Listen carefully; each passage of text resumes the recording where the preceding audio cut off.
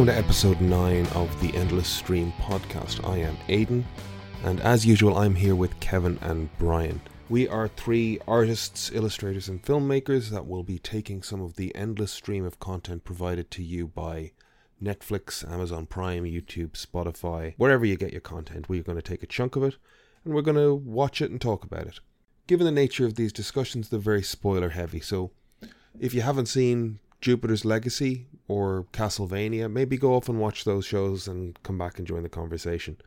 If you like what you hear, please consider subscribing to the podcast or following us over on Instagram. All of our socials are at The Endless Cast. All that being said, let's get into the episode.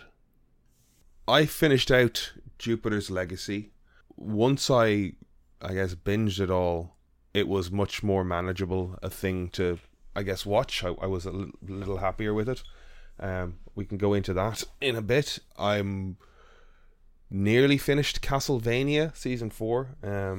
Castlevania. I enjoyed that show, but I guess there is room to talk about it. I know I watched some episodes of the first season, and another buddy of mine who wasn't into anime at all, I just happened to talk to him about it, and he loves, he texts me now saying how the latest season's out. But I know the first couple of episodes I watched, I was really, really impressed. Love Season 1. Yeah. I think there's a lot in it to enjoy, but I also get very, very bored in it in places. So it's always a slight battle between this is a cool animation and I'm really bored now. There's a bunch of trailers again this week, which we can talk about. I was back to work, so it was a bit hectic, but I did finish Jupiter's Legacy. I finished Solar Opposites. Didn't get to read anything this week. But yeah, I finished Jupiter's Legacy and Solar Opposites. I was checking out Yasuke on Netflix. Played through Resident Evil Village, rather. And watched Promising Young Woman. I think that was about it this week. Oh, I haven't heard of that. Oh, that's the Oscar one, is it? I wonder now, having watched Castlevania, will Netflix start pushing Yasuke on me? Because I've not even seen a thumbnail for it. That's interesting. Yeah, I'll be curious to see what happens now. Promising Young Woman, Kev asked, I guess, was that the Oscar... Did it win? I think it was nominated for a screenplay. I think it won. I think it won that category, I think, yeah. So as it won an Oscar, you decided you should watch it. Got it. Well, no. I actually tried to watch it last year on VOD. But... What's it about, Brian? What is it about? It is... I'm trying to think of a short synopsis so as not to give it away. Is that the one where the lady has like kind of multicolored hair and she's in a nurse's uniform? Yes. I've not seen it. Yeah, that's a fairly striking image that they do seem to be using for the marketing. But like the first trailer I saw of it was spending more time in... Do you have the knife again? What's Kevin doing? Oh, sorry. He threatens me with a knife. He threatens me with a knife when I talk. It's the right shape for my hand. I can chew on it because it's plastic. I can dig the dull end into my head and gently tap myself with the sharp end. He says it like he doesn't point the sharp end into his face and eyes. No, I'll admit it. But yeah, So I will watch Promising Young Woman then if it's good. Is it kind of a movie that you could chill out and watch, or is it more of a deep thinker? Oh God, no. Okay, God, I was concerned about that. I don't know anything about I don't know anything about the synopsis. No. Okay. You don't know what it's about. I have no idea. No. I mean, you absolutely should know. Going in. Give us the synopsis, Brian. What's the synopsis? I won't give it away. I mean, they like we preface this as very spoiler heavy podcast, and like there's a lot in the trailer. Yeah, I'm just trying to. So I mean, I think you could. I'm trying to just recall. Yeah, what is in the trailer? Essentially, Kerry Mulligan, for reasons that are kind of revealed in the film, she gets picked up at nightclubs and bars and stuff like that by guys. Is it like a revenge movie? Yes. Yes, that's all I need to know. Perfect. I'll watch it. I love it. Yeah, it's not an easy watch. Is it worse than? Because I didn't really mind it as much because I like revenge movies, but Emer often discusses I Spit in Your Grave, the remake, as a pretty horrific movie. Is it worse than that? It's not as graphic. Okay. But in ways it is worse. It's at least as But bad. can I've never I am the biggest softy with this sort of movie. I can barely handle like horror movies of any sort. Jaws intimidates me. Like, I know going in, like Jaws I've developed a love for over time, but like as a kid it's a scary movie. I'm not going to watch it. I Spit in Your Grave is the impression I have of it, having not watched it. It's a rape revenge movie. Last House on the Left, I think, is a similar vein. But they do fall into a degree of, at least historically, a kind of exploitation film as well, where it's like enjoying seeing people get their comeuppance and stuff. So does this fall into that sort of like a horror schlock revenge fantasy type thing, or is it a little more pointed, a little more it's much I guess serious? Yeah, it's much more grounded. Okay. It's socially aware or whatever, culturally aware. It's much more grounded. It's there are black comedy elements to it, but it's a much more, it's less exploitative, you know. So you know, obviously it's a really sensitive subject as well. So even though it isn't as graphic as, let's say, either the films Kev was mentioning, it's still potentially very upsetting, you know, given the subject matter. But she's a sex worker who obviously gets like horrifically assaulted or attacked or something, and then she no. She okay. Actually, look, I'll watch it. I think, given the subject matter, given the Oscar nomination, it's not a good idea to try and guess the narrative of this film. it's like the title kind of gives you some idea. She's a medical school dropout. She's living with her parents, and she is just kind of dedicating her life to revenge. So like the idea being, you know, like a promising young woman, you know, given like, you know, an event happens, and the film then is her dealing with, you know, okay, kind of essentially getting revenge for that. Okay, I'll watch it. It's very good. Yes, it's very good. Okay, well that's good. Yeah, but it's a tough watch. It's a tough watch. It's very good. It also, trying to think without giving stuff away. I know when I'm sold on it. Don't worry. Yeah. Yeah.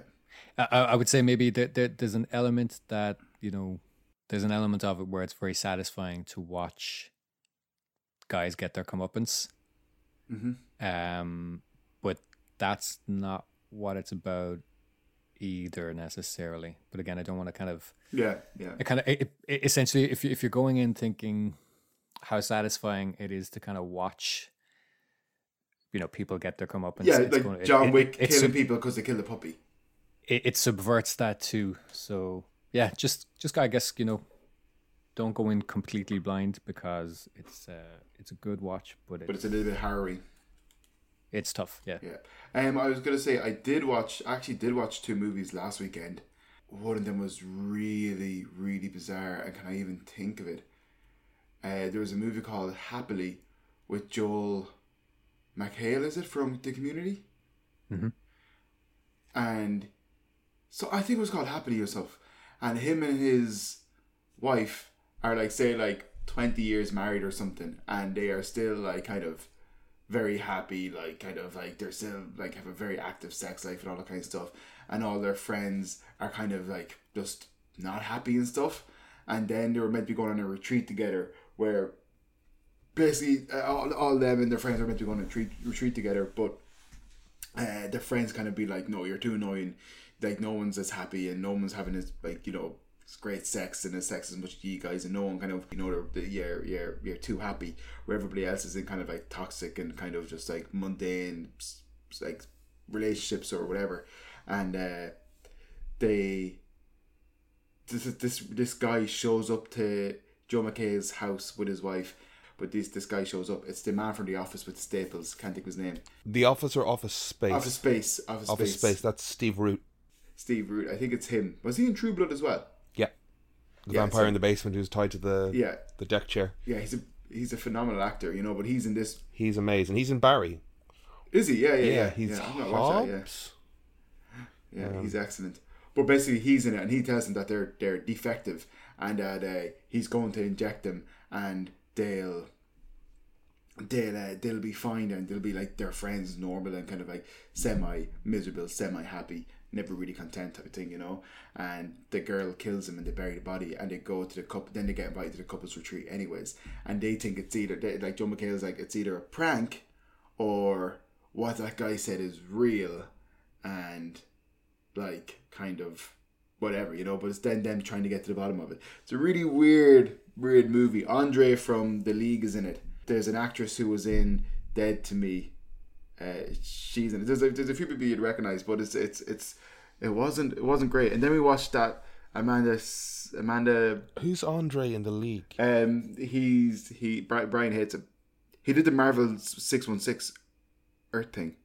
Who's the guy from Big Mouth? It's not the guy from Invincible. It's the other guy. No, that's Jason Mantzoukas. We're in the same wheelhouse. Paul Scheer? I don't hate Paul Scheer. He's bald.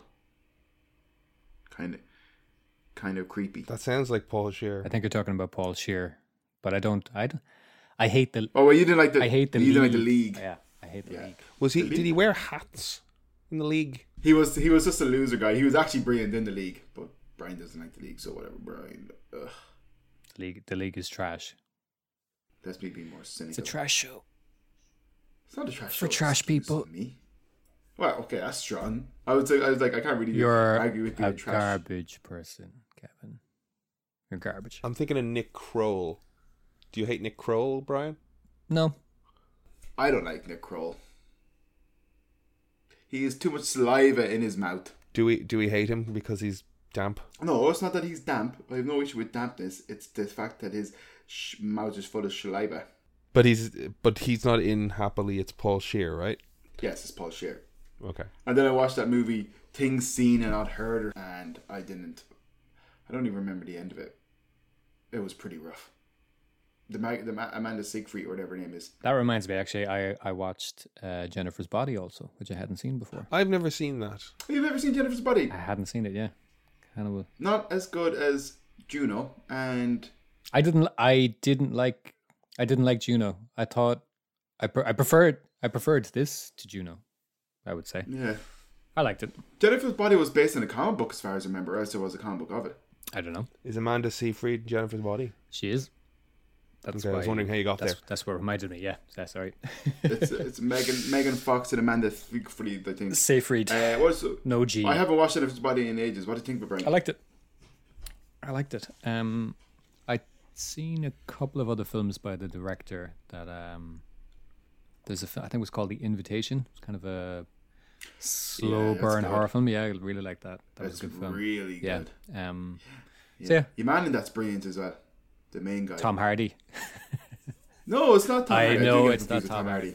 I get it confused. Is it the guy that's a bit like Tom Hardy? Tom Hardy. He looks like Tom Hardy.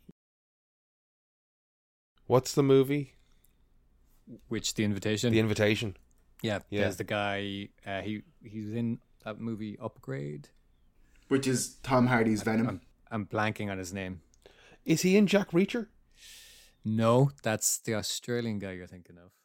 But I get them confused. One of them was in Suicide Squad. That's the guy from Jack Reacher. But the Upgrade guy is not the same guy. I think we're doing it again. We are doing it again. Upgrade is the Venom movie that should have been Venom. And actually, that actor would make a cool Eddie Brock. The guy that's a bit like Tom Hardy. So would Tom Hardy. Jai Courtney. Jai Courtney is in Jack Reacher. Logan Marshall Green is the Tom Hardy lookalike in Upgrade. I think he was also in Prometheus, possibly. I'm not sure. Yes, yeah. He's a good actor. He's a good actor. He's in Spider-Man Homecoming. No, he's not. Logan Marshall Green. Yeah. He's the first Shocker, I think. And then Keaton, Vulture accidentally kills him. Because he's getting mouthy. Yeah. So that's Logan Marshall Green. You're the Shocker now. I thought that was the gravity gun.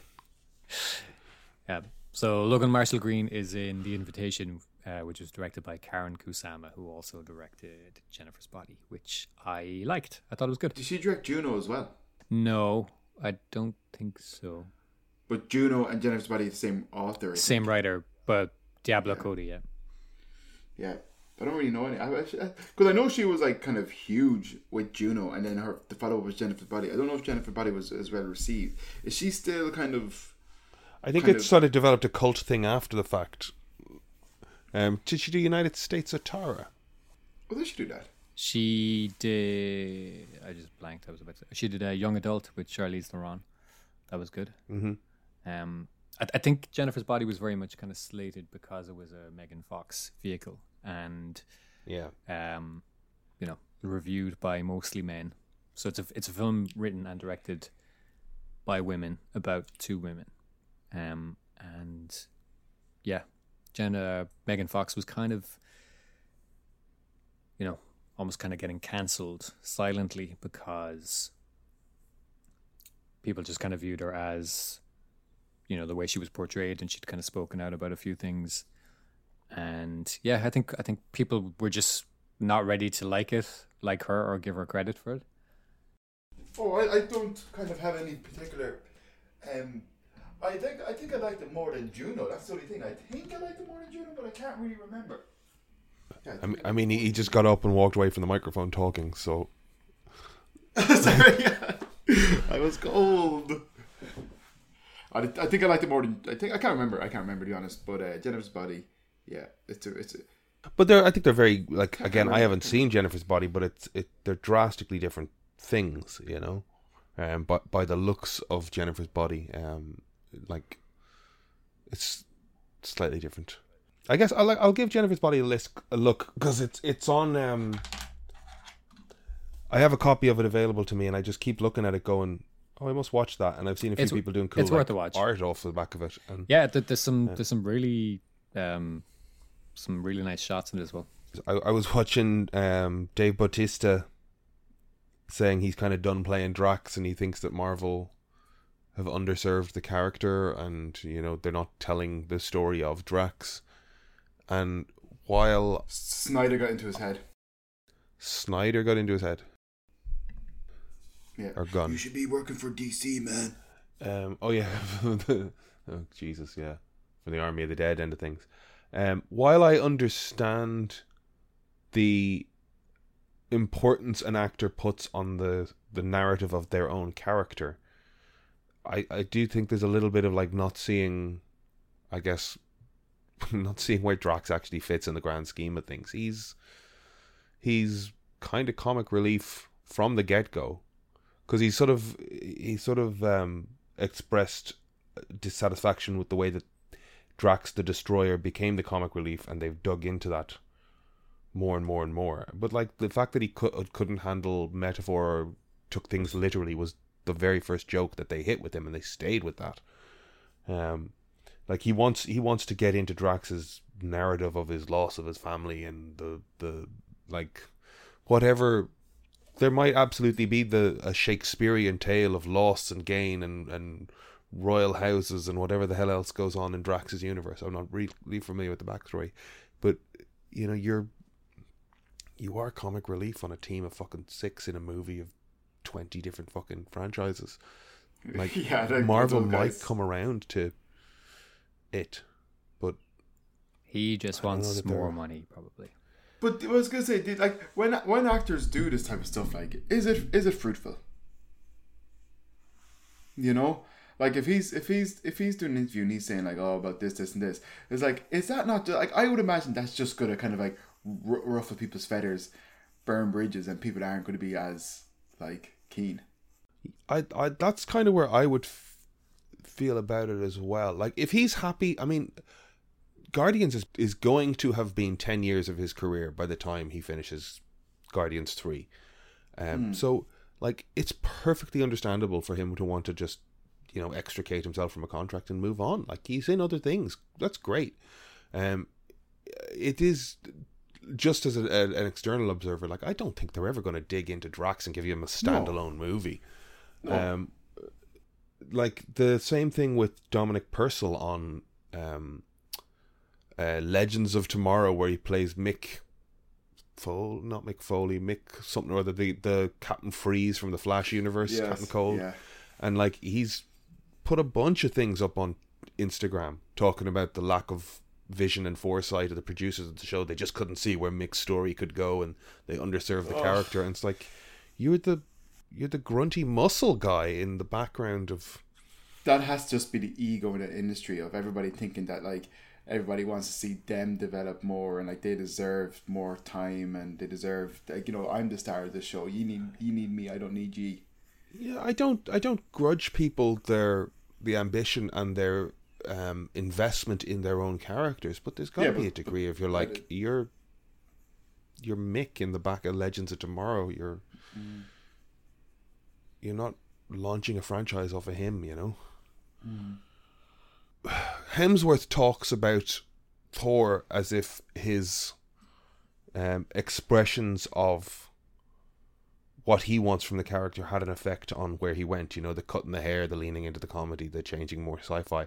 Like he does talk a little bit about, you know, I don't want to put words in his mouth either, but like I know that like he expressed how he wanted the Thor character to go, and whatever other dealings and conversations went on, that's kind of the direction it went, and it has worked out well for him. But he's literally the lead of a fucking franchise at that point. It's not, you know, Drax. Yeah, like Drax is essentially expendable. Like he's a character we like, and he's very much a part of the Guardians of the Galaxy. And if he was killed off, it'd be devastating. However, it would not be the same as Gamora or Peter Quill. Well, I mean, yeah, and there you go. That's my. I think that. Somebody had asked him during the week or a week previous why he wasn't in Gunn's Suicide Squad, and I think his answer was something to the effect of that he got more money doing Army of the Dead than he would have gotten doing Suicide Squad. So I don't know if there was an offer for a role in Suicide Squad, or if he was just saying that what he ended up being paid for Army of the Dead was higher. But I'd imagine those comments then are kind of coming from a place where, you know, he's probably feeling like he's undervalued given that how, not even necessarily stalling, but just, you know, he's got people's favorite line or one of their favorite lines from Infinity War, you know. So even though he is comic relief, he does bring a lot to it, and he's probably feeling like, well, you know, that should be reflected on my next paycheck, and that's fair enough, I guess. You know, just given that his comments have been about money, I'd imagine that's kind of where it's coming from, and he's saying, fuck it, why be diplomatic about it, you know? The former wrestler thing is always eyeballing The Rock's career. Has to be. Yeah. And the fact that I give lots of credit to Dave Bautista. He's done a really great job in the role of Drax, and I really liked him in Blade Runner as well. I do think he played, for the man his size, he played that so small, and like it's one scene, but I think that one scene brought a lot to a character. So I am kind of curious to see what he can do, you know, in these other roles. You know, like ultimately that scene did end in a big fucking fight, but you know, it was one man quietly living his existence, kind of afraid a guy was going to show up and try and kill him. And I was like, this is kind of cool from Dave Bautista. So I can see him kind of being, you know, 10 years into the franchise that he was overjoyed to be involved with to begin with, going, it's time to move on. I just think framing it as Drax needs his own standalone thing, or he's being undervalued, is kind of like, right, okay, let's move on. Would you watch a Drax series or Drax movies? A Drax movie? Based on what I've seen, I watch anything fucking Marvel, basically. You put it in front of me, I'm going to watch it. Though I haven't watched Lock and Key or... do you mean Cloak and Dagger? Cloak and Dagger, yeah. And or The Runaways, or, yeah, like there's a lot of the TV stuff I haven't watched. You'd have to show me something really interesting with Drax to make me care. Cloak and Dagger was actually interesting, but I didn't finish it. Because they haven't given Drax a sympathetic narrative or a humane narrative that you can actually invest in. He goes on about the death of his wife in the first movie, but it's big and it's broad and it's shouty and it's comedic. You know, it's not going to pull me into a TV series where I watch him. Yes, it's basically like I'd rather see other characters get their own TV series before Drax. You have to do so much to humanize him and bring him back from the comic relief to make him watchable in a standalone way. I don't think that's the way to go either, because I mean, Hemsworth was worried with Infinity War that it was going to undo all the kind of lightness and comedy he brought to the character in Ragnarok. So yeah, I don't think it would make sense to do give Drax a Disney Plus show where it's grim and serious, because nobody that likes Drax wants that. In the same way that people were kind of saying, we don't want this serious, traumatized Thor in Infinity War. Give us more Ragnarok. But you see, you're right then. But what he needs then is another ensemble around him, and basically what you're looking at is the Tick. Yeah, you know, a big dumb action thing that's, you know, there is a narrative around him, but he's kind of pointed at what to do by the rest of the cast. Does that make sense? Yeah. Actually, I'm selling myself on a Tick style show with Drax. I've done my own fucking pitch on this. I need to go and write a spec script, I think. But then, is that not just Guardians of the Galaxy without Chris Pratt? And then would Chris Pratt not be saying, "Hey, why is Guardians of the Galaxy the Drax show now?" You know, because that's effectively what Star-Lord is in Guardians. You know, he's. But anyway. Yeah, but I want a tiny budget on a streaming service that nobody watches. All right, let's move on from Batista. There's a Venom trailer. Did you all watch that? No. Yes. You didn't even watch it, Brian? No. Did you not enjoy the first Venom? No. Did you watch the first Venom? I did. It's bad. Okay. Did you not enjoy it? I did not enjoy it. You got Tom Hardy playing Charlie Day. Yeah. It's weird. Or what's his name in Always Sunny? Charlie Kelly. Yeah. Charlie Kelly, yeah. It's a weird choice, isn't it? Why is he so sweaty? Because he's a symbiote in his. No, I mean just buddy. generally, like it. He just looks so sweaty. What's going on with Tom Hardy? Yeah. What's up with him? Is it filmed in San Francisco? Is he meant to be based in San Francisco? Why do I think it's that? based in San Francisco anyway? I don't know if they actually film it there or not. Okay, it's based in San Francisco. Yeah. Human in San Francisco. Has anybody been? Haven't been. Haven't been. Have been. Now that you say it, it was like, yeah, I have been to San Francisco. God, he's so I forgot that. privileged. Yeah, I don't remember a hell of a lot. It was a good week in San Francisco then, I guess. No, it was just go on, tell us. No. Daddy didn't bring me to Disneyland. He brought me to Warner Brothers instead, and I hated it. It was a couple of our friends were doing, like, they were promoting like a short film that they had, and they got to tour a couple of studios and stuff, and it was kind of a whirlwind week kind of thing. So we drove in from Los Angeles and arrived in San Francisco really, really fucking late. And then just woke up and like walked the streets of whatever part of, didn't know where the hell we were. I didn't want to say streets of San Francisco. We walked around for a while. I would have hummed the theme tune if I could remember it. Yeah, but I can't. yeah. I'll just interject with Michael Douglas. There we go. But I had no real sense of where the fuck I was. Do you know what I mean? Like, I didn't see the bridge or anything, you know? Like, I just woke up in another city and walked around a bit, and it's like, okay. And then we went to Pixar. Just name drop, you motherfucker. Huh? We went to Pixar. It was fun. We sat in the canteen. Did you meet a Tom Hardy or a Venom? No. Or that. No. Or that. Mark Andrews? Other person. The guy that directed Brave. He was very nice. And we met Scott Morrison. He gave us a book. Very cool. So you are name lucky. dropping. Yeah, now I'm name dropping. But I'm also like recovering memories from. Oh, I don't remember my time in San Francisco. Oh, I met this director and this Scott Moore gave me a book.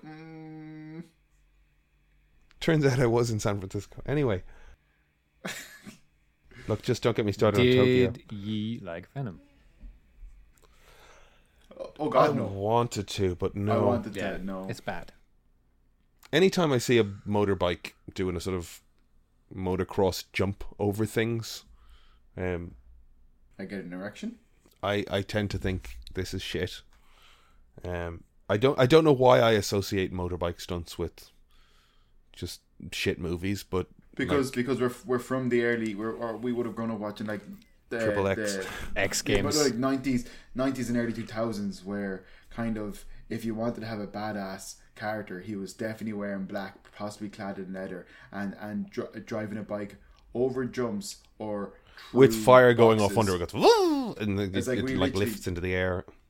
But like we had Highlander, we had like Renegade, a TV show, we had like kind of, you know what I mean? Like it's like everything was just all bike stunts for so long on, and like kind of like 90s action TV.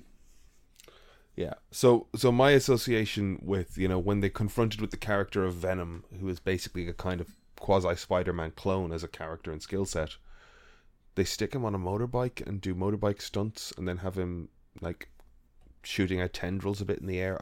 The moment I saw that in the trailer, I went, I don't like this. Same thing when I saw Captain Kirk on a fucking motocross bike in Star Trek 3. I was like, why is this happening? But then Justin Lin directing, so like he bring in his Fast and Furious skill set. Yeah, Venom. I don't know what to make. Like the first Venom, other symbiote wanted to get back to space and get other symbiotes to come back to Earth. Was that the story? I remember a fight on the outside of a shuttle. Like I did watch it. What people are responding to is the kind of, Charlie Kelly energy. schizophrenic conversations. Yeah, the odd couple energy, I guess, between Charlie and Venom.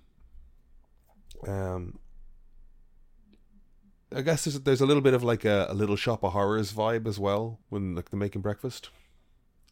Yeah, there is kind of that kind of stuff. But Venom has 6.7 IMDb and 29 on Rotten Tomatoes. I always held IMDb at a higher. No, IMDb is just people rating movies. So what's better? Nothing's better. Nothing's better than Nothing's forming your own better. opinion. So you're saying nothing's better than IMDb? I get you. Finding a critic whose opinion you value. There's so many critics.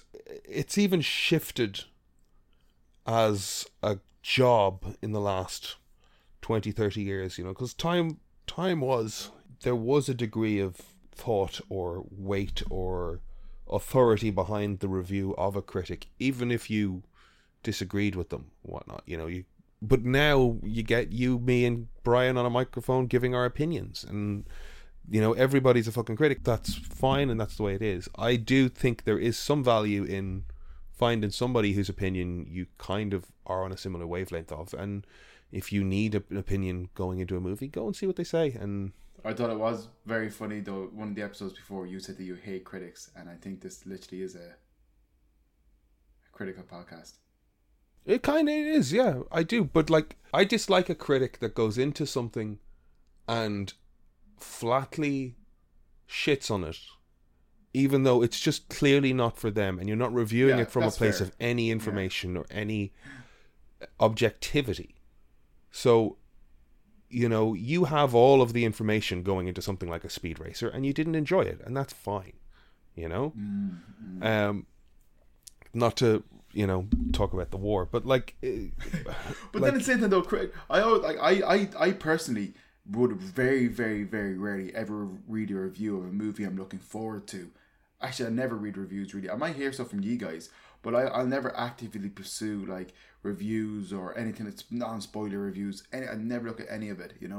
If I'm searching movies and I have it down to 2 movies, I could be like, which one rates better, and I'll watch that one first because potentially it could be second. Before this, I could be asleep at a second.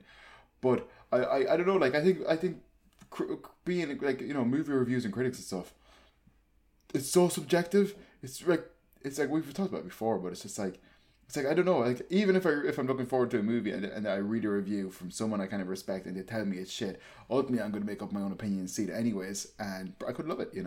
yeah. But what you like is subjective. But I think the role of a decent critic is to objectively look at the film and where it sits in the genre or in the whole canon of what they're trying to review. There are objective things like, you know, did they remember to turn the fucking camera on? Do I see the boom? Like, is this poorly made? But after that, it's like, is this a good example of the type of film I've come to watch, you know? And if you hate superhero movies, if it is just not your fucking thing, then you're not the person to walk into a room and judge whether or not superhero movies are any good. Venom, I did not enjoy it. Venom and Carnage, I don't know. I don't have any hope. I always want to like Woody Harrelson since Cheers. I don't know. I think this is one of these things where we're getting a sequel because it managed to make some money more so than it's any good. Like Aquaman. You sure you're fucking mad. People like Aquaman. I get why people liked Aquaman though. There's an octopus playing the drums. A mermaid lady plays a wind instrument. There's a lady. It's on Amazon. Check it out. Amber Heard is sitting after like some shit goes down and she's on a little boat trying to go somewhere. She's sitting on the boat playing a flute. It's a wind instrument. Is she playing it underwater? No, she's playing it above water. But how does she learn how to play a flute? And why does an octopus play the drums? Why is there so much kind of like, say, swimming and shouting? There's a lot of just scenes of lads kind of coming up from the bottom of the screen, float, like kind of swimming towards the top and just going, ah! Apparently Jason Momoa has offered his suggestions to where Aquaman and the second movie should go, and producers and directors and writers have really taken it on board. Okay, I foresee axe throwing, more beer drinking. Yeah. Artisanal handmade fixed gear bikes. Yes, women's, men, and more jumpers. Have you seen? Zack Snyder has said that he has been tortured by Warner Brothers. I did not know.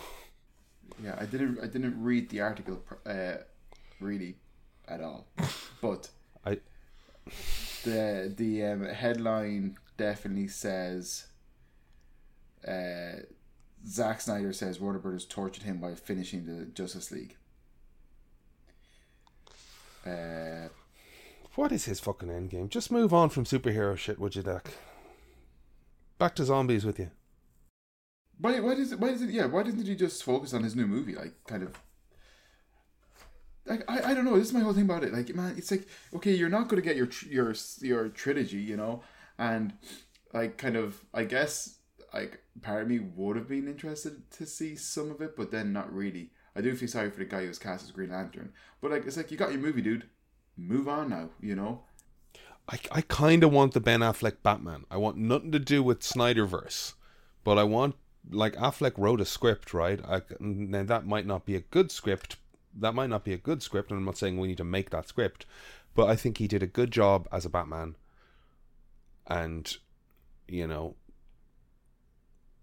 He's been hurt in the past with Daredevil, you know, and John Woo's paycheck. I mean, he's trying hard, guys. Paycheck's all right. I think it fucking isn't. The accountant's good, but I think because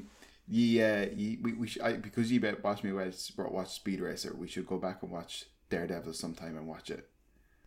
Ben Affleck's Daredevil. No, it's a very different movie. It's great. You see, the thing there was you hadn't seen Speed Racer. Mm-hmm. But we've all seen Daredevil, and we don't need... Have you seen the director's cut? Yes, and we don't need to revisit it. Yeah. I'm going to watch it this weekend again. I had at one point I had Daredevil and the Daredevil director's cut on DVD here, and like I would defend those films, and I would say that the director's cut is better than the first one, and the theatrical cut, and the theatrical cut is better than people think it is. And I enjoyed Daredevil. I'd agree, but we don't need to review it. Then Marvel started making movies, and suddenly I realized what good superhero movies could be, and I went, okay, I'm not watching Daredevil again. I think Daredevil, like, you know, it played its role in like the popularity of movie. Oh God, I love it. Served its purpose as a stepping stone to superhero movies being better. All of this time, I can't believe I couldn't see. You were there in front of me. Evanescence. Yeah, I was like, I'm assuming he's trying to sing Evanescence, but he's singing the bit people don't necessarily know. You coughed your lung up there, so could you do it again without coughing? Can we have another take, please? Oh, and just start with "Wake Me Up." Wake me up inside. I can't wake up. Wake me up inside. Somebody say. I can't remember. It's been a while. Yeah, you wandered into the Smallville theme tune. Yeah, it did, didn't it? Yeah. I don't even remember the theme tune.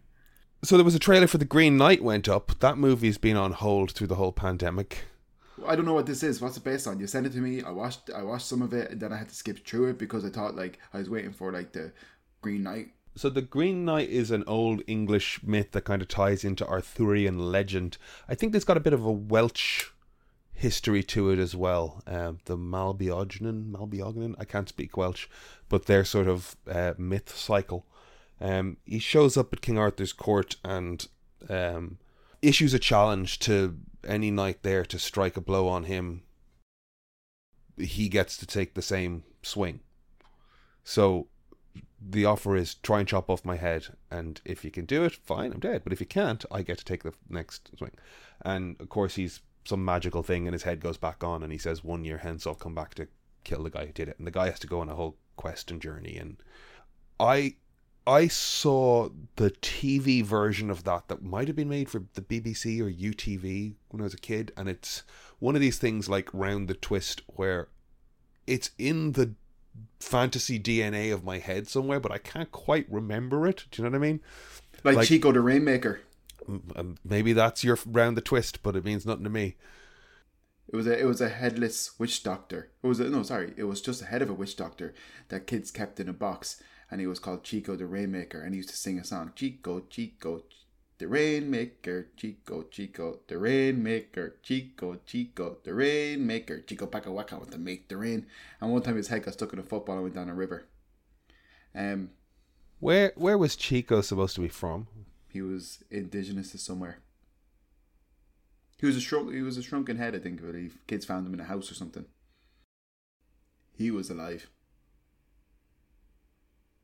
I saw the TV version of this thing where the Green Knight was played by Sean Connery. I think it was Sean Connery. Oh, wow.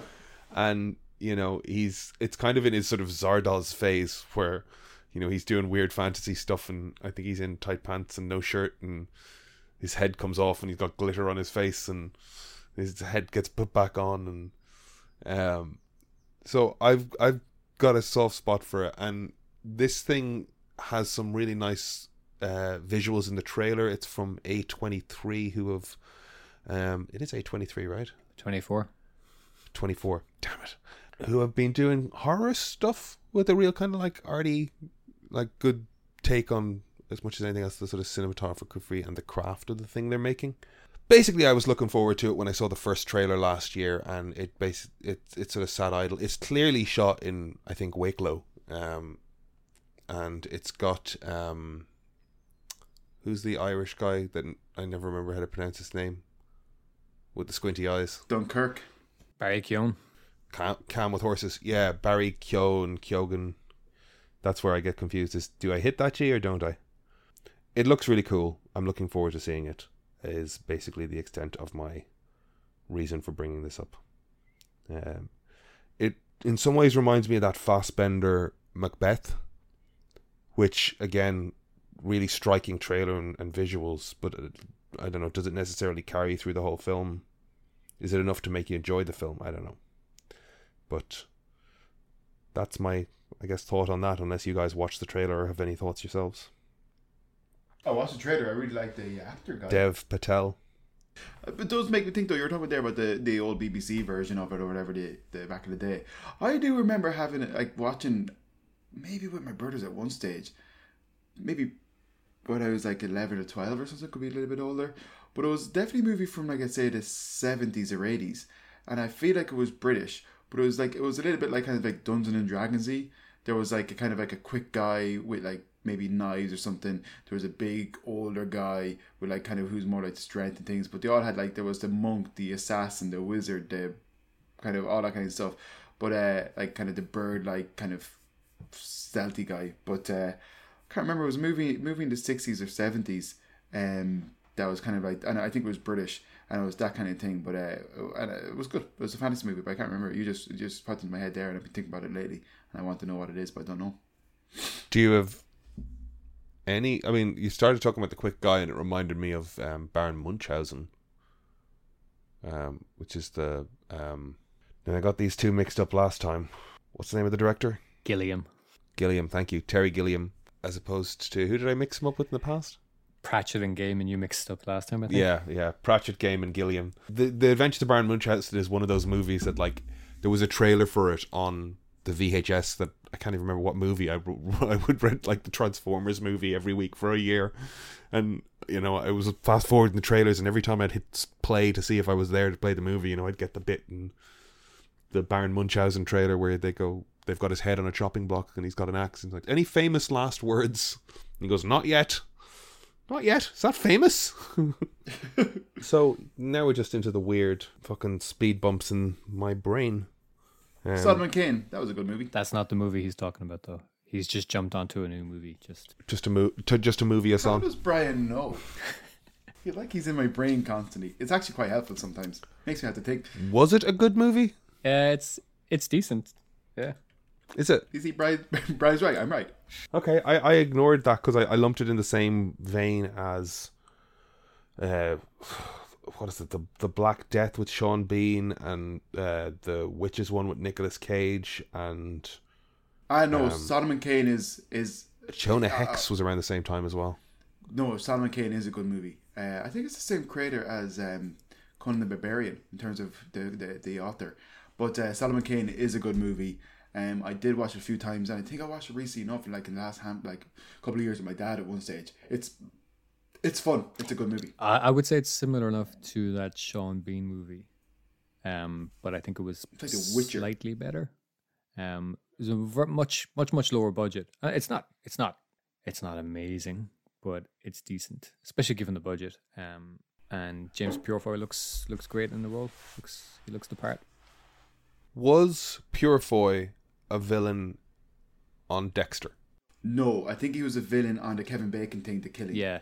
Who am I thinking of? He was, because we were trying to work out villains. Are you thinking of Johnny Lee Miller?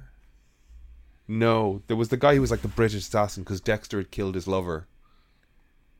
I don't remember the British assassin plotline for Dexter. He like, it's like he'd killed the wrong guy from the mob. Are you talking about Chuck? Nope. Hold on, I'll talk amongst yourselves. The ice truck. Then there's the lady. Then there was the politician. There was the guy from Hackers. There was Colin Hanks. No, you're talking about the guy who's the Punisher, Ray Stevenson. Yeah. Ah, yes. What was his character in Dexter?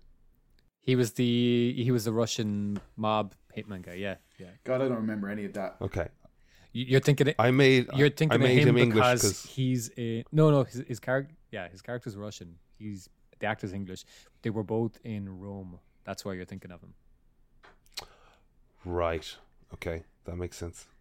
James Purefoy was Mark Anthony, and right. Ray Stevenson was the kind of fictional character that they made up for the show. He was very good in Dexter, but it just because I think they followed Lithgow with Johnny Lee Miller, and then it was Johnny Lee Miller and Colin Hanks and Edward James Olmos, and those two were kind of flat, and Purefoy was the first. Sorry, Stevenson was the first one where I'm like, okay, this guy's actually kind of threatening and interesting. But it never, again, got us up above Lithgow. Brian, you played Resident Evil 8. I did. I finised the story. Now, I'm going to play it, Brian, so no spoilers. No spoilers. Oh, fucking okay. Unless I can dip out for like 5 minutes. I need 10 minutes of content from you, Brian, without spoilers. I can do that. Okay. Do you know Brian? Fuck you, Kevin. I can talk. No, you can talk. You're very engaging. I quite liked it. It's 7 was kind of a departure in terms of the convention. It was the first game that was first person. Okay. 7 was quite good. Like before 7, 6 had kind of gone off the rails. 6 was like 3 different games in one, and None of them were especially good. It was a bit of a mess. 7 was a nice return to form. 8, Resident Evil Village. I think it's the first time in the series where like the next main kind of title entry has followed on directly from the events of the previous one. So you're playing as Ethan Winters from 7. It's in first person view, but they brought in a lot of popular elements from like other games in the series. So things like the kind of weapons upgrading mechanic, and there being a kind of a merchant character that you purchase stuff from. So gameplay, things like that, really good, really slick, lots of fun. It's well paced. It's short enough, but it's well paced. But it is a little. The kind of final act is a little feels very rushed. It's kind of unsatisfying given what goes before it. It's pretty cohesive, but it does feel like that they had maybe kind of 4 ideas of like things they could do, and then they kind of came up with this village concept as the village is the hub for these kind of 4 separate experiences. Right. So your character is like, he's the guy that we saw in Florida. He's sent to this small non-specific Eastern European village where there's some shit going down. Has somebody gone missing? Your child is abducted at the start, and then you find yourself outside this village. So you're just kind of venturing into the village, assuming that your daughter is maybe in there, and then you're kind of figuring things out as you go. That's kind of one of the problems I had with it, is that there's elements of the village that are kind of effective and creepy, but it's quite sparse, and I don't want to spoil too much. It happens early on, but the village is quite sparse. And one of the things I liked about 4, which was quite a while back, is that when you start that game, you're kind of going through the village, and there are people in the village, and you kind of notice that there's something off about them, but it made it kind of a bit creepier that there are people there who aren't quite human, and you're trying to figure out like what's like they seem to be living their lives normally, but then as you kind of approach them, they're very hostile towards you. And this game doesn't have that. The kind of the first kind of antagonist or enemy that you meet in it are werewolves essentially, and they're kind of cool, they're interesting, they're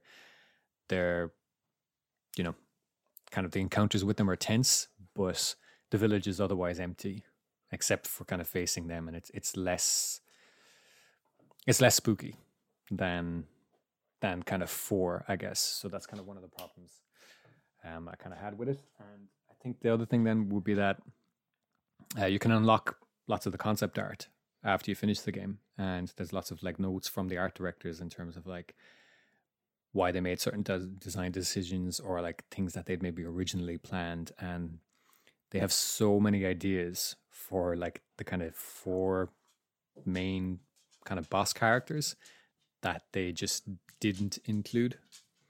So there's a lot of great ideas that they had that they kind of took out at the last minute. You wish you could have seen. Yeah. So it kind of feels a bit rushed. There's the castle section is the kind of first part you do, and it's great. But after that, and kind of subsequent playthroughs, they feel a bit more rushed. The kind of main antagonist is very, very underdeveloped. They made a big point of not revealing their face and who they are, and then by the time you kind of encounter them at the end, it's the first time you come across them. Is Lady Demetrisk? Is it Demetrisk? The game pronounces it Domitresk, but I believe it's actually supposed to be Dimitrescu. But I think the game pronounces it wrong, is what I've heard. Okay, great. Yeah. Making it easy for the user here. She's what we've seen in the marketing. Mm-hmm. Is she not the main villain? No. Okay. And they had made that clear that, that she's kind of under someone else. So that much was clear, but the kind of main antagonist, like I said, is very underdeveloped. And then when you look at the concept artwork after playing the game, you realize they have all these great ideas that for who knows why, but they cut a lot of ideas from it. So is the game, is it fairly open, or does it feel kind of on rails guided type of thing? It's linear in terms of your progression. You have to kind of complete the tasks that are put in front of you. Yeah, you got to complete those in that given order. And yeah, so the village is kind of like a hub for these 4 other sections you got to complete. Areas. And it, like I said, it is good. It's well paced, but kind of on subsequent playthroughs, you can get through some parts much, much faster when it's not your first time going through it. And they feel then, in comparison, they feel a little light or less fleshed out than. Have you gone back and played moments again? Yeah. Have you gone specifically back to play moments, or are you just like, I died and now I'm back here and I'm playing, or you're just going, I want to do that again? There's kind of like a couple of challenges and things that you're kind of saying, okay, I want to see if I can do that. Like, you know, can I complete this section in less time, or that kind of thing. So okay, yeah. But it's great, and I think there's a moment in it that is probably up there with, you know, the top 5 or 3 moments in Resident Evil games. I won't spoil too much. If you've seen any of the trailers, it kind of shows these 4 characters who you know are going to be the kind of the 4 antagonists. So there's Dimitrescu, who's the tall vampire lady. There's Moreau, who is a kind of a sea monster looking thing. Ooh, There's Heisenberg, who is a drug dealer. He's a guy with a hat and a hammer. Nothing to do with the other Heisenberg. the other hat. Yeah, and then there is a character called Donna Beneviento, and you see her when you see her, she's in the background. She's wearing like kind of a funeral shroud. She's dressed all in black. You can't see her face, and she has a little kind of marionette doll, which is in a kind of a bridal dress. But the doll is super creepy, and she communicates through the doll. The doll can kind of walk around on its own. So the second kind of section you go through in the game is House Beneviento, which is dealing with that part, and it's all kind of psychological horror. And there's a moment in it which made me out loud say, "What the fuck?" Pause the game and get up and leave the room for a few minutes. Oh, really, Brian? Do you think I'll enjoy the game? I think so. Yeah, like it is a good game. It is good. It's just a little disappointing at the end, and then, like I said, on a subsequent playthrough, you can kind of get through stuff much faster, and some later parts don't hold up as well. They're fine on your first playthrough, but on a later playthrough, they don't hold up as well as the stronger parts, and it does feel a little bit like it's just it's interesting. Was it rushed, or did they? It's kind of it's you wonder why they cut some stuff. What the thinking behind it was, because there's a lot of good stuff in there. It gets a bit action, like I said, it gets a bit action heavy at the end, which is a nice break on your first playthrough, but on a subsequent playthrough, it's kind of like, this section, it doesn't hold up as good as the stronger parts of the game. But definitely, I'd recommend it. I still enjoyed it. Looks gorgeous, looks incredible, and it's got some really effective moments. Basically, like you kind of want more of the good moments, and it has plenty of them, and then you kind of wonder why they didn't come up with more of those. Essentially, do you reckon it's a good game if you want to sit in for the weekend and play it? Definitely, yeah. Like I said, it's well paced. The weather today is like an 8-hour campaign though. It's longer than that. I'd imagine some people could do it in less time than that, but it isn't as long as I think it's about similar length to the RE2 remake. Similar enough to that, I'd imagine. Remastered, Brian. God. No, remake. You're the worst. Remake, actually. It is actually it is a remake, isn't it? Why do they call it remastered? Because they changed parts of it. Yeah, it's brilliant. A remaster would be if they update the Change original nothing. code. Yeah. Yeah. This is a ground up remake. So fuck you, Kevin. Fuck you very much. Right, you're right. Fuck me. Big old fuck me. Yep. Yeah, I'm interested to see what they do next. Oh god, it takes ages then, though, doesn't it? To get another game. Yeah. I believe. How long did it take them to make this one? And you played it through in inside of a week, and you're like, be interested to see what they do next. Yeah. Pricks. What the thing is well, there's been talk. I suspect like they've remade 2 and 3. 2 was really, really well received. The expectation is that like 4 is the high point of the series, and they'd be fools not to remake 4. And then I wonder, did they develop a lot of these village assets? Because 8 is clearly very inspired by 4. I feel like did they develop a lot of assets for 4 remake and say, hey, well, by doing 8. 4. No, I actually wonder, is it the other way around? Is it that in developing 4, and 4 is a longer game, did they say 4 isn't ready to go yet? Let's make another entry with Ethan Winters from 7 using some of these village assets we've developed. And is that maybe why the game feels a bit rushed? Is that 4 is taking up more time? Because the length of 4's campaign is quite long. Yeah. And is that maybe what happened? That I wild speculation here, but it kind of feels like. Yeah. And that was 4 the one that was on with the Wii?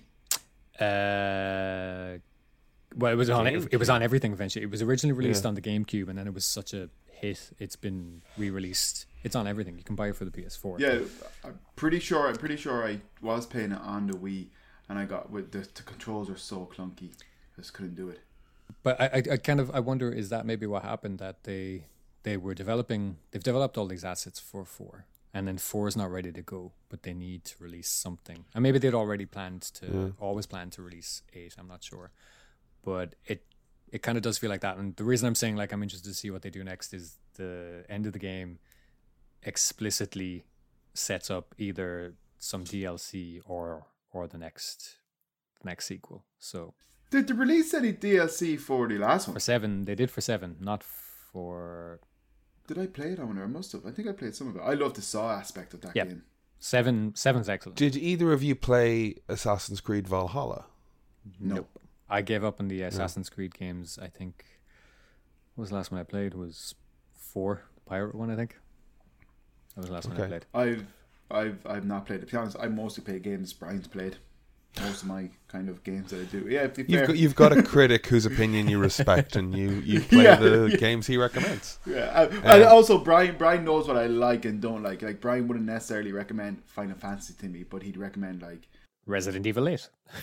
Yeah, like whatever, you know. Brian does kind of. Well, I'm just curious about the Valhalla one specifically, as they released a DLC this week called The Curse of the Druids or something like that. So Valhalla takes place in Norway and Britain, and this is a 10-hour campaign expansion that brings you to Ireland. And I'm just, Oh, it brings you to Ireland. Egocentric. So, you arrive in Dublin and you travel around all of Ireland. Now, that being said, I was watching one review of it, and it's got all of the lush rolling hills of Ireland, and they pan the camera and there's like a fucking Lucky Charms rainbow in the background, and I'm like, are there rainbows in other parts of the game, or did they just add that because we're in Ireland now?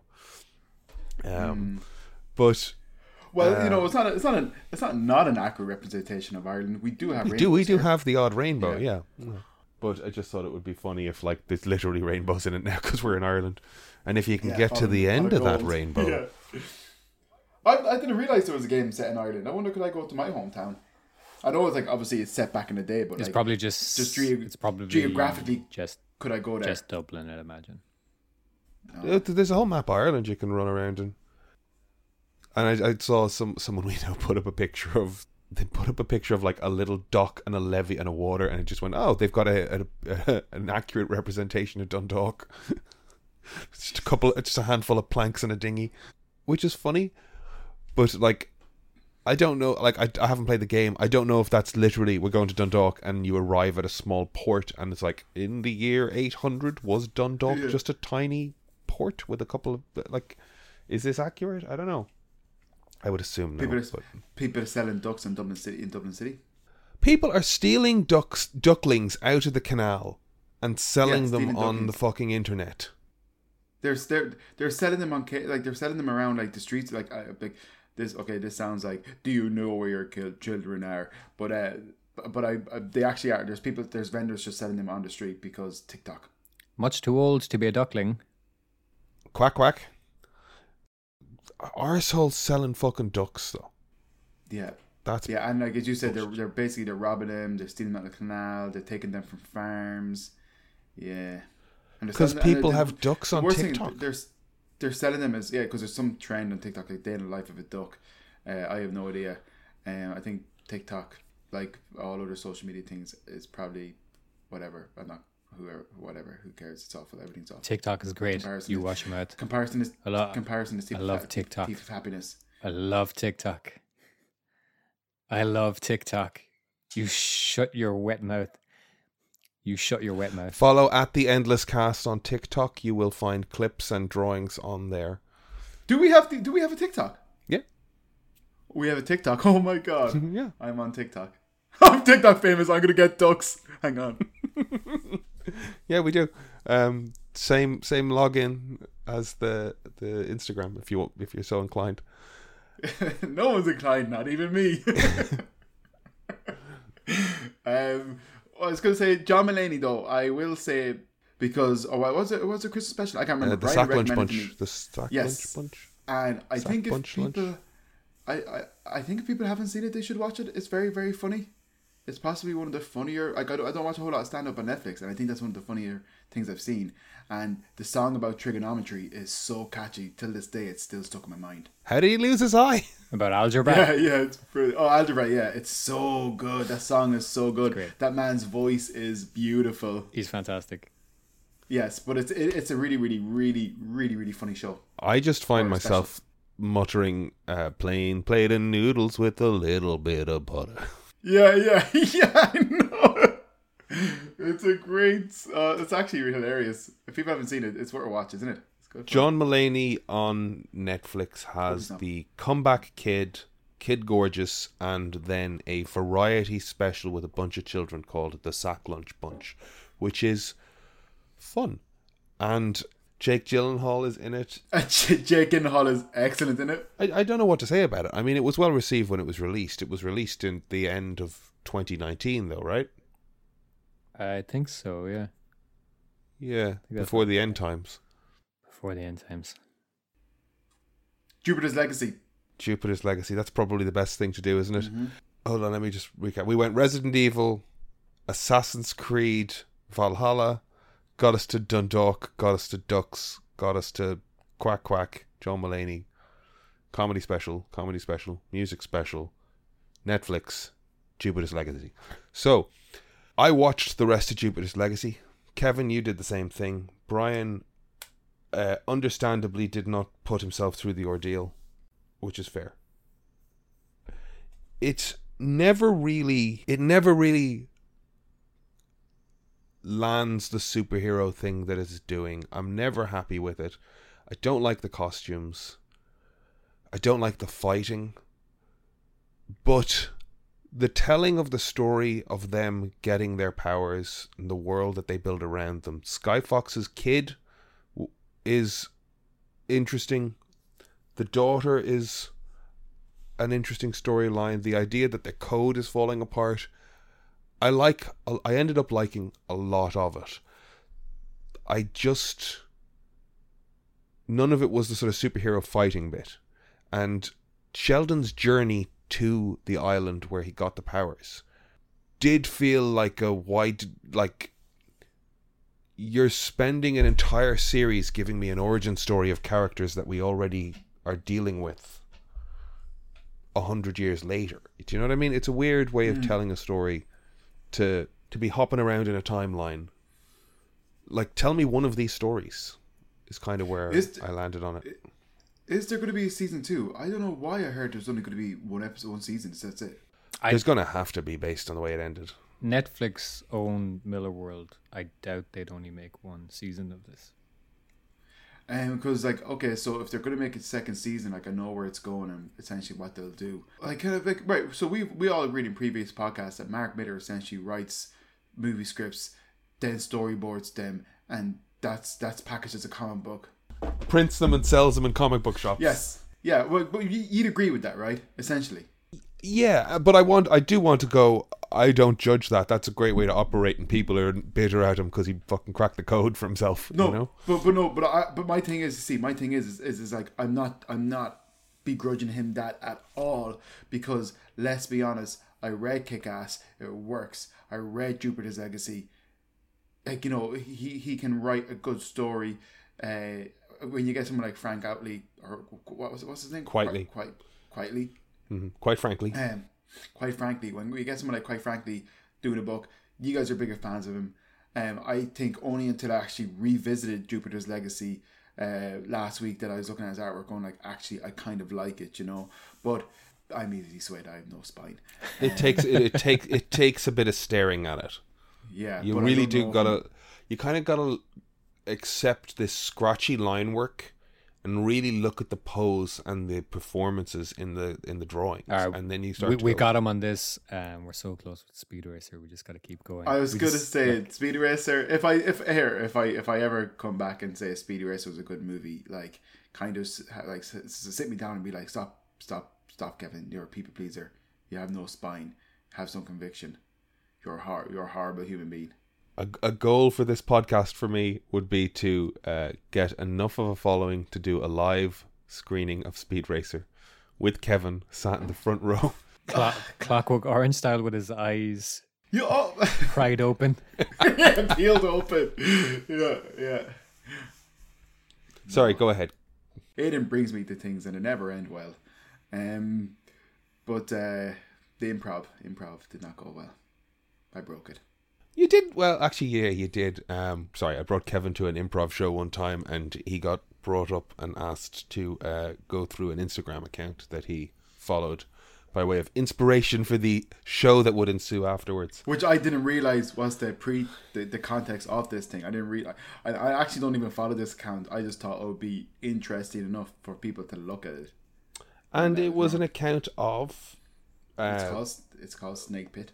And they're controversial or botched tattoos, really. Yeah, they're awful tattoos. Yeah, some of them are good, but yeah, but concept-wise they're all gross, basically. Yeah, well, I wouldn't judge. Some of them are technically good, but they're all gross, basically. So he just took an entire room full of people and grossed them out, and then left 10 improv actors to try and make a show based on gross concepts. Yeah, I didn't realize that was going on. Yeah, I didn't realize. I thought they just wanted to kind of like have a bit of banter. You think that went wrong? I think everybody there, and maybe this is egocentric of it, but like, I think that night was much funnier because the room was so uncomfortable, and they were all laughing because of how uncomfortable they were, and the performers were so uncomfortable going near any of the concepts that you had put in front of them. I think that was a fucking high watermark night for me. Remember, they stopped it. I don't know. They were just at one point there during the improv. They were like, "Okay, stop." One guy was taking off his clothes, and it was just like, "Stop." Oh, he took off his trousers, and they stopped it, and one of the other performers gave him a reprimand. Like it was in context of the show. He's going, "Look, we're all trying to be funny, but there's a line here." yeah. Anyways, it wasn't my fault, and then yeah. But anyways, whatever I was gonna say is, Mark Miller, he pretty much puts together these comics with storyboards and whatever. It was good to go, is what I'm trying to say. It was good to go for a TV show, and they fucked around with it so much. They absolutely butchered it. They butchered the storytelling, they butchered the character flow, they butchered the character development, they butchered the main plot lines. There's so much stuff they put into it that was so rubbish. And like, I was actually watching it going like, did I misinterpret the book completely. You know, I didn't like it because I read the book. I'm trying to be impartial, but it wasn't great. The 1930s stuff was cool. That's the best stuff in the book as well. If I was watching that show, they did that really well. I think they did that really well. I think by the time they crack the code and they go through the ordeal and they get themselves the powers and they arrive back at the boat, like fucking spoilers, guys, they end up with superpowers. But like the music build, the last shot of them flying in, I thought it was great. I think they did a great job there. In the book, basically, though, kind of like Shelby hears the voice. It's not his father. Wall Street does crash and things, and they do lose stuff. You know, it's not his father. I don't think it's just a random voice. He hears it in his dreams and stuff, and he very calmly like just tells his friends, and their friends are just like, well, you know, Shelby, if he believes in something, he believes in something, and they all just blindly follow. There's no struggle like that. I did like the stuff with Walt and George and things because that does come into kind of play in the future, but yeah, we'll see. But I think to be fair to the show, like introducing that level of conflict in the 1930s makes that really watchable. Like if there wasn't, like if everybody just said, yep, he's right, his father's died, his company's lost his business, he's hearing voices, let's get in a boat and head out into the middle of the Atlantic Ocean, I wouldn't buy that in a TV show either. I think the fact that he had to make it happen and had to convince them to do it.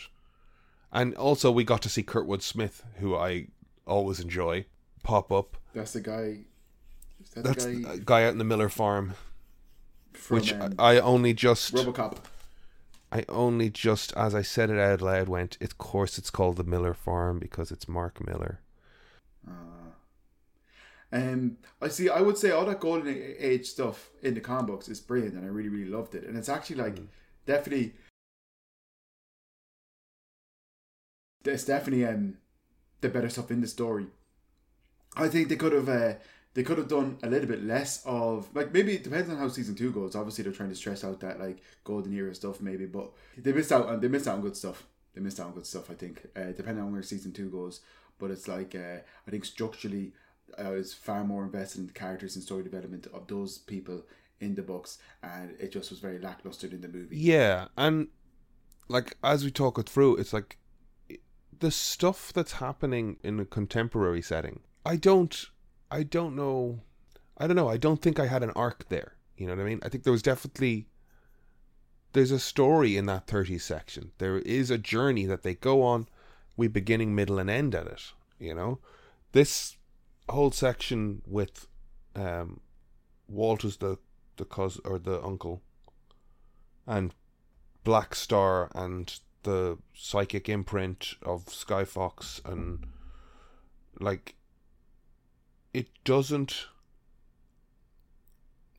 go anywhere in season 1, and it's not interesting enough in season 1 to carry me through it. Like whatever else is going on in season 1, episodes 3 through 5, I all but forget Black Star's body is being examined, you know. See, none of I'm not going to I'll stop drawing comparisons to the book, but it's just like none of that's in the book, and it's just, I don't know, it's just a weird one. That's my whole point. Is like Miller he has these things packaged and ready to go, and they're good.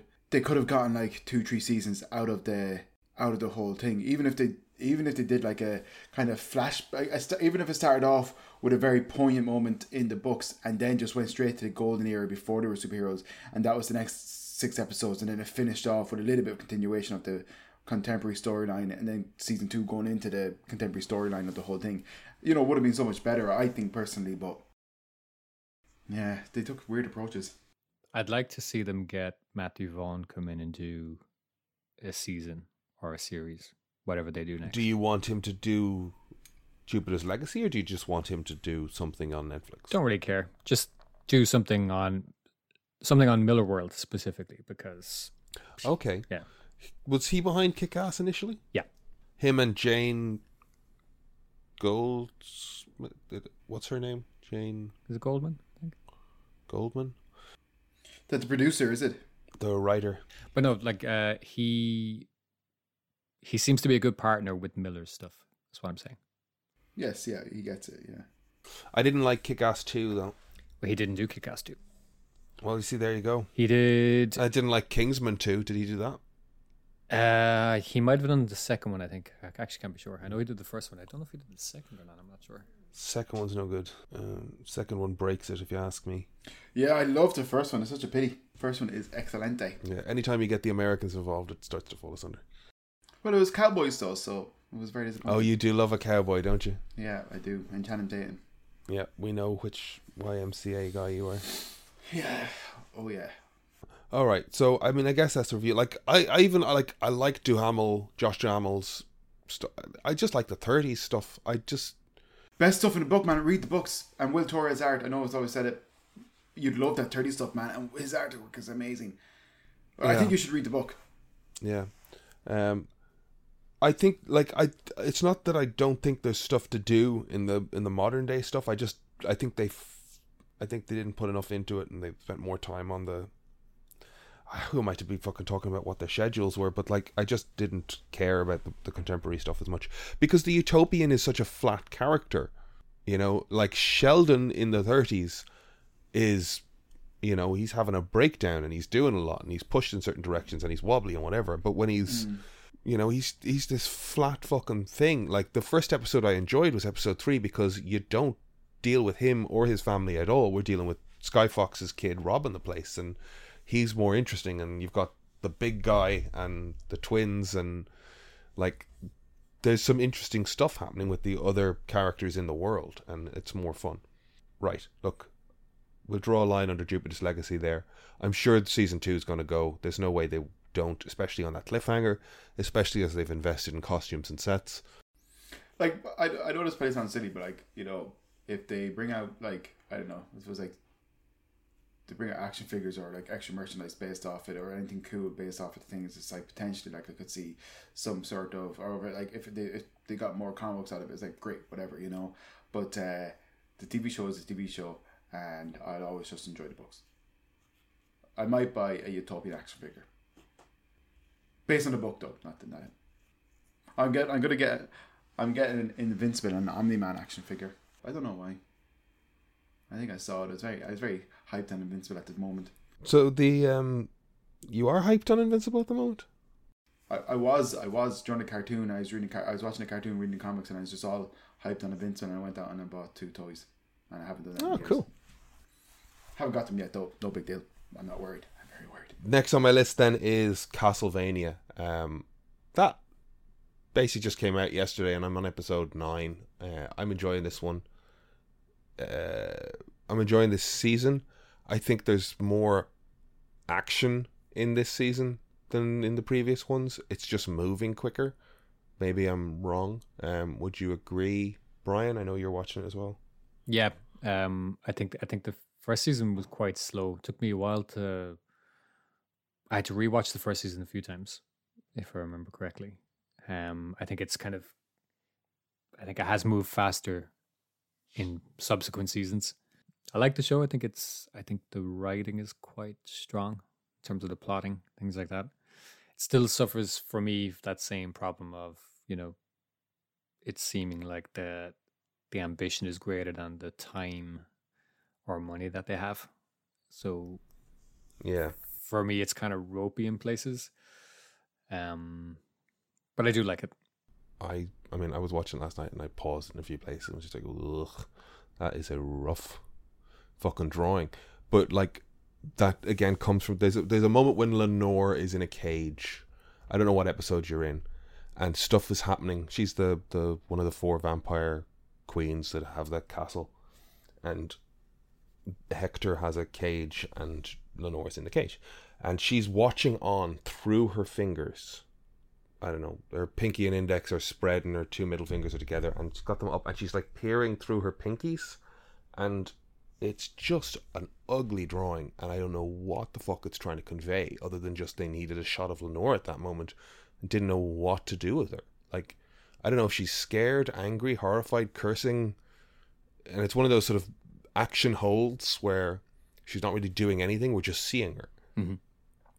It's not that they're incapable. Yeah. It's just that they had so much else to do that they just put something in here and moved on. And that's completely understandable. I've done it myself, but it is just you see it and you go, yuck. Yeah, and I think you see it quite a bit, and it's just you kind of, you know, when it looks so good in places, you just kind of want it to look consistently good. But I think, you know, compared to other shows, I think the kind of writing of it is stronger than some other animation that Netflix have done, I think. But yeah, I like it.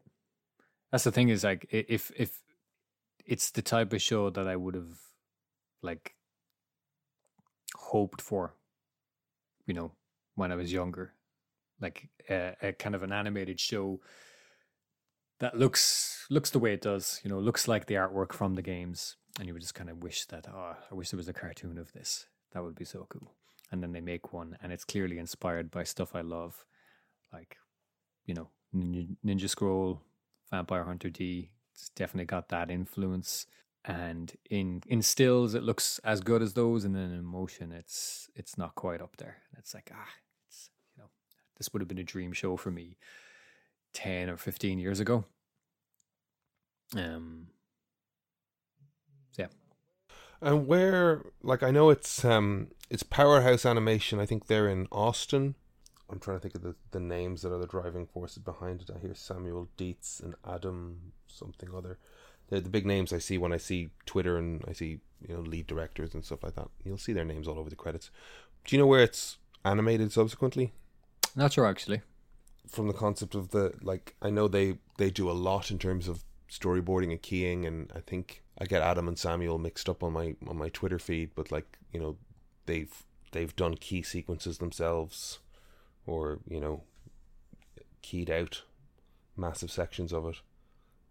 But, you know, a lot of the bulk of animation work still gets sent away to cheaper, what's the word I'm looking for? Regions, locales. You know, like, it's cheaper to animate in Canada than it is to animate in LA. It's cheaper to animate in Ireland than it is to animate in Canada. It's cheaper to animate in Korea than it is to animate in Ireland. The trade-off is always time zone communication and to some degree ability. I don't know who you'd come to Ireland to do a Castlevania. Me. that was a joke there, because I'm not. Because that would take a while, wouldn't it, Brian? I'm enjoying this season a lot. I think the last season really, like, was kind of ponderous. I didn't, like, while there was cool moments in it, I think it was this last season was the village and the cursed church. They kept trying to find their way into the basement. Yep. Am I right? Yep. Do you remember this? And the infinite corridor stuff. But the season before that was the battle with the vampires that ended in Dracula's castle. I think so. Yes. Yeah. Okay, I'm getting. Season 1 they ended up killing Dracula. Season 2 there's a battle in the castle. Season 3 it's the village, and it's just because season 2 ended on such a high note for me. Season 3 was just really fucking ponderous, and I was like, I watched it and I enjoyed bits of it, but I'm like, this is thing. And I think it's season 3 is when they introduced the Smiths or the Forges or whatever they're called, and, you know, it was a lot of learning who these characters were, and a lot of time with Isaac, just walking around the place with night creatures around him, chatting to them, you know. And all I wanted was more, you know, Belmont and Sypha and Alucard killing things. I'm watching a show called Win the Wilderness. Basically, it's quite impressive because this man and woman trekked like 15 days, I think it was something like 57 miles into the last Alaskan kind of wilderness, and found a plot of land for themselves and built their house and a runway where people can, like, when they're visiting them, can come and land. They lived in a small shack for 9 years before they actually finished their house. They have a greenhouse and a barn and all that kind of stuff. It's really interesting. But then I think it's 7 British couples were selected to go to Alaska, and they're basically to set up these little camps on the land of the house, and each of them had to compete and ultimately win the house from the old people that built it 30 odd 40 odd years ago, because they are getting too old to live there, and it's too isolated, so they're moving out. So they want to give it to somebody. So the idea is people go there to do these challenges. Whoever does best in the challenges gets selected to go and stay a night in the old couple's house, and they kind of get to talk to the old couple, and the old couple's asking like, what's their life, their experiences, what they hope to do in Alaska, and the house and all that kind of stuff. It's good, but it's basically essentially it's 7 British couples interview with an older couple whilst doing daytime activities. That is a bonkers concept for a TV show. Yeah, it is weird because like they're going to get them the house. Obviously, the TV show is paid for, but yeah, I don't know. The TV show is obviously paying to move the old couple. Yeah. Somewhere else, right? Well, the old couple just mustn't be able to live there, so they're selling it. And the TV show are like, well, look, we'll buy it if we do this TV. This is such an interesting listing.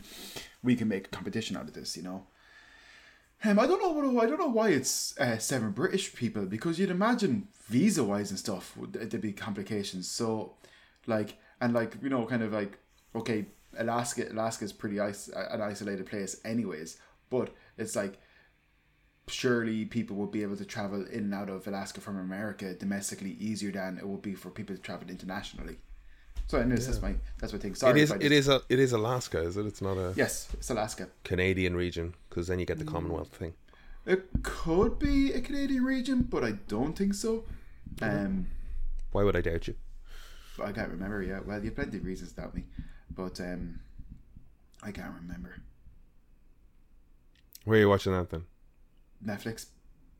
Okay, I'll have a look. I'll have a look. Oh, I don't. Yeah, I told you guys I ate meat this week. Okay. I ate 3 sausages, pork sausages. Do you want to give us the context and give us a story for the sake of the podcast? I haven't eaten meat since September. Myself and my partner have gone vegan. We did initially as a challenge, not for any particular reason. It was something we were doing with a friend, just kind of like a healthy gut thing or something. And then we actually really liked it, so we kept it going. And now, obviously I feel bad for animals and stuff, so I'm happy I'm not eating meat. But unfortunately, Super Daddy beside me doing renovations. They're moving stuff around every day. You go in there, it's a different layout.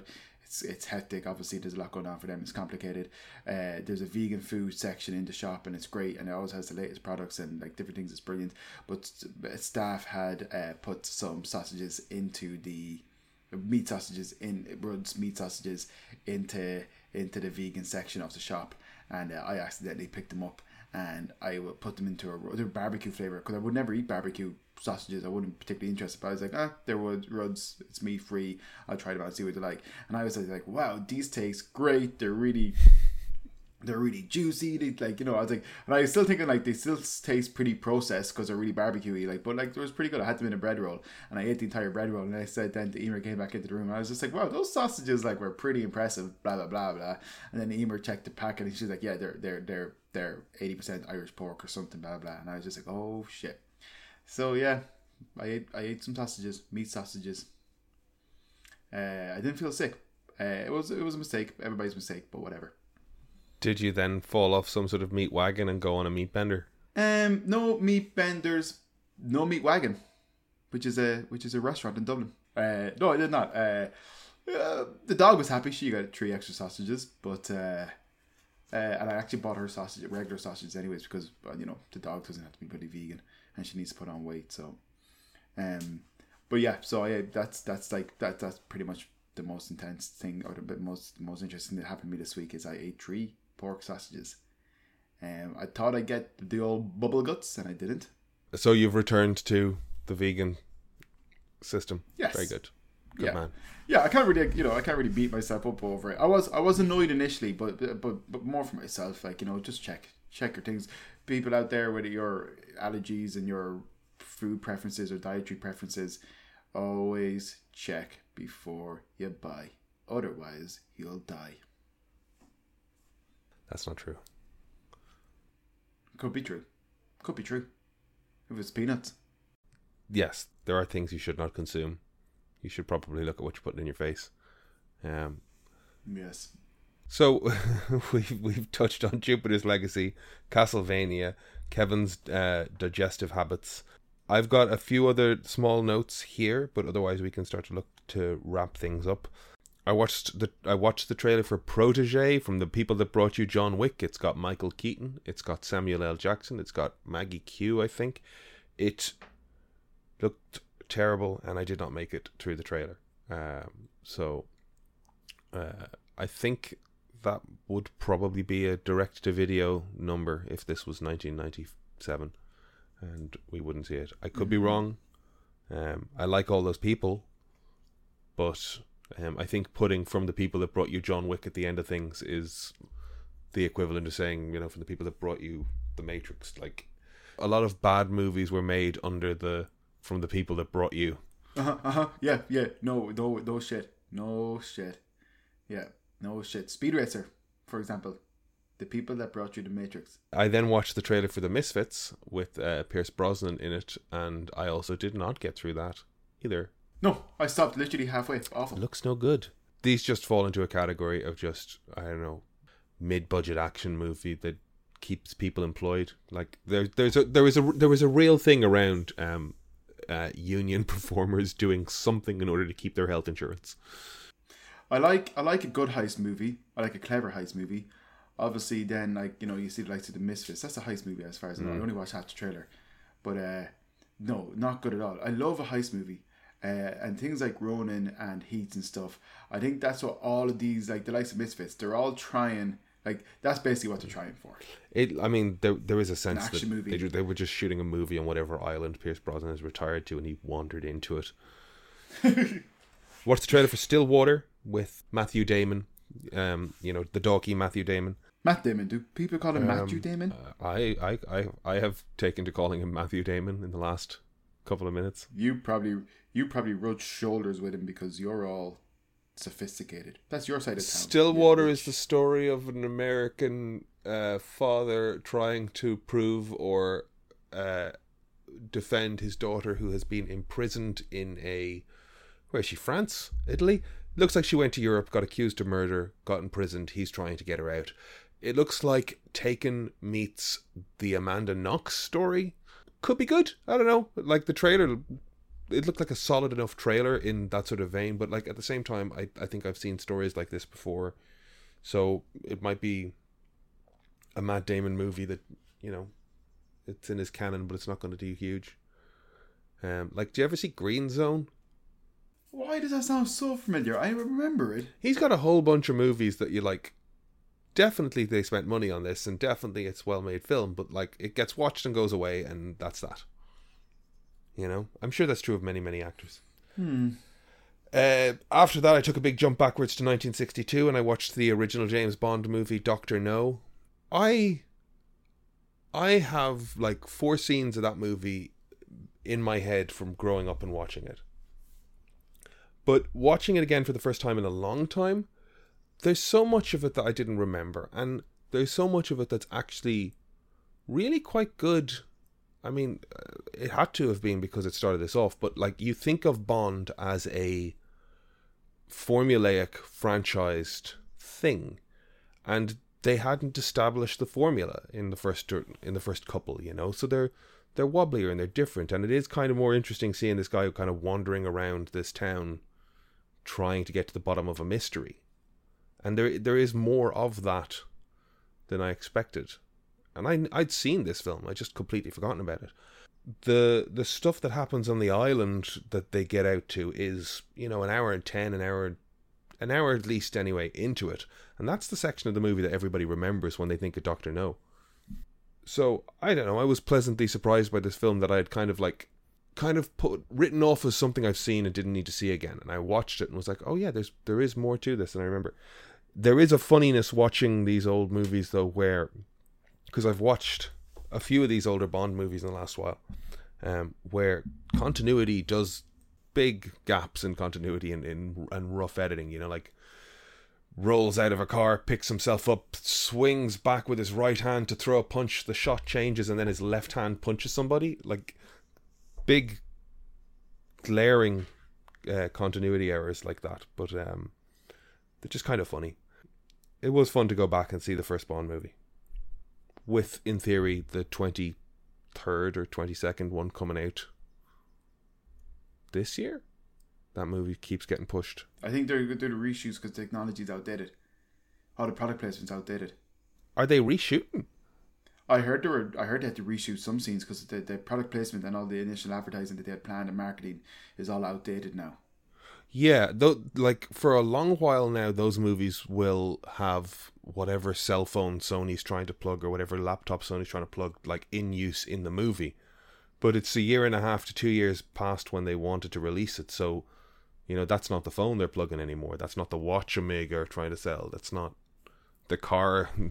Yeah, that's why I heard they were doing research. Maybe Brian told me that, I don't know, or you told me, Aidan. But yeah, that they have to do research because of the product. I think that one needs fact checking. I definitely mentioned to you before that they were going to run up against the problem that like they had a lot of magazine shoots pre-shot with the cast of the movie holding phones and things that just no longer relevant. Have you ever bought a product based off it being used in a movie? Like say a phone based off it being used in a movie. Like, the Matrix phone was a thing that people kind of wanted, but it was so fucking expensive. I don't think it was useful. Yeah, I think I'm the same way. I don't think I got anything, to be honest. I don't think I'm buying technology or. I might see something like where like someone's just like you're watching something and like they could be like let's get some like chimichangas, and then you're like, so what's chimichanga? And then you see like, oh, it's a deep fried burrito, and it's just like, oh, I'm gonna try that. Stuff like that happens to me. So you are led by the food of it. Yeah, or else I could be watching something and they'll be like eating hot dogs, and I'd be like, yeah, I'm gonna get some hot dogs. What's the plan for next week? Is there anything you guys want to watch specifically? I saw Love, Death and Robots hit. Army of Darkness is out next week, right? Army of the Dead? Army of the Dead or whatever, yeah. Is it? Maybe it's not. It's out on the 21st, I think. Oh, you're right, Brian. Sorry, yeah. Okay, well, I mean, that's an easy one. That's a Saturday, though, is it? 21st? 21st is a Friday. And is that a Netflix release? Yep. Okay. It's out in the cinema now, I think, and it'll be on Netflix next week if I've got that right, I think. Yeah.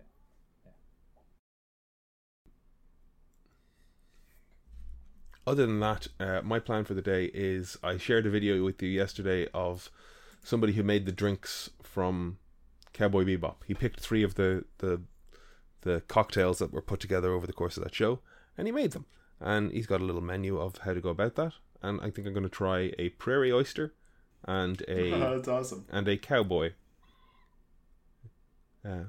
You're going to try a prairie oyster? Why not? Okay. Wait, what's that? Let me know how that goes. Well, now there's, as far as my understanding goes, there's a couple of versions of what a prairie oyster is. I'm talking about the drink, not the food stuff. I assume you're not going to do like what's actually in the show. Well, it's an egg yolk, pinch of salt, pepper, 2 dashes of Worcestershire sauce, 1 dash hot sauce, shot of gin, and shoot it. Okay. Does that look? Is that all together? That sounds awful. That sounds really bad. Well, I mean, I don't know. It's something to do with the day.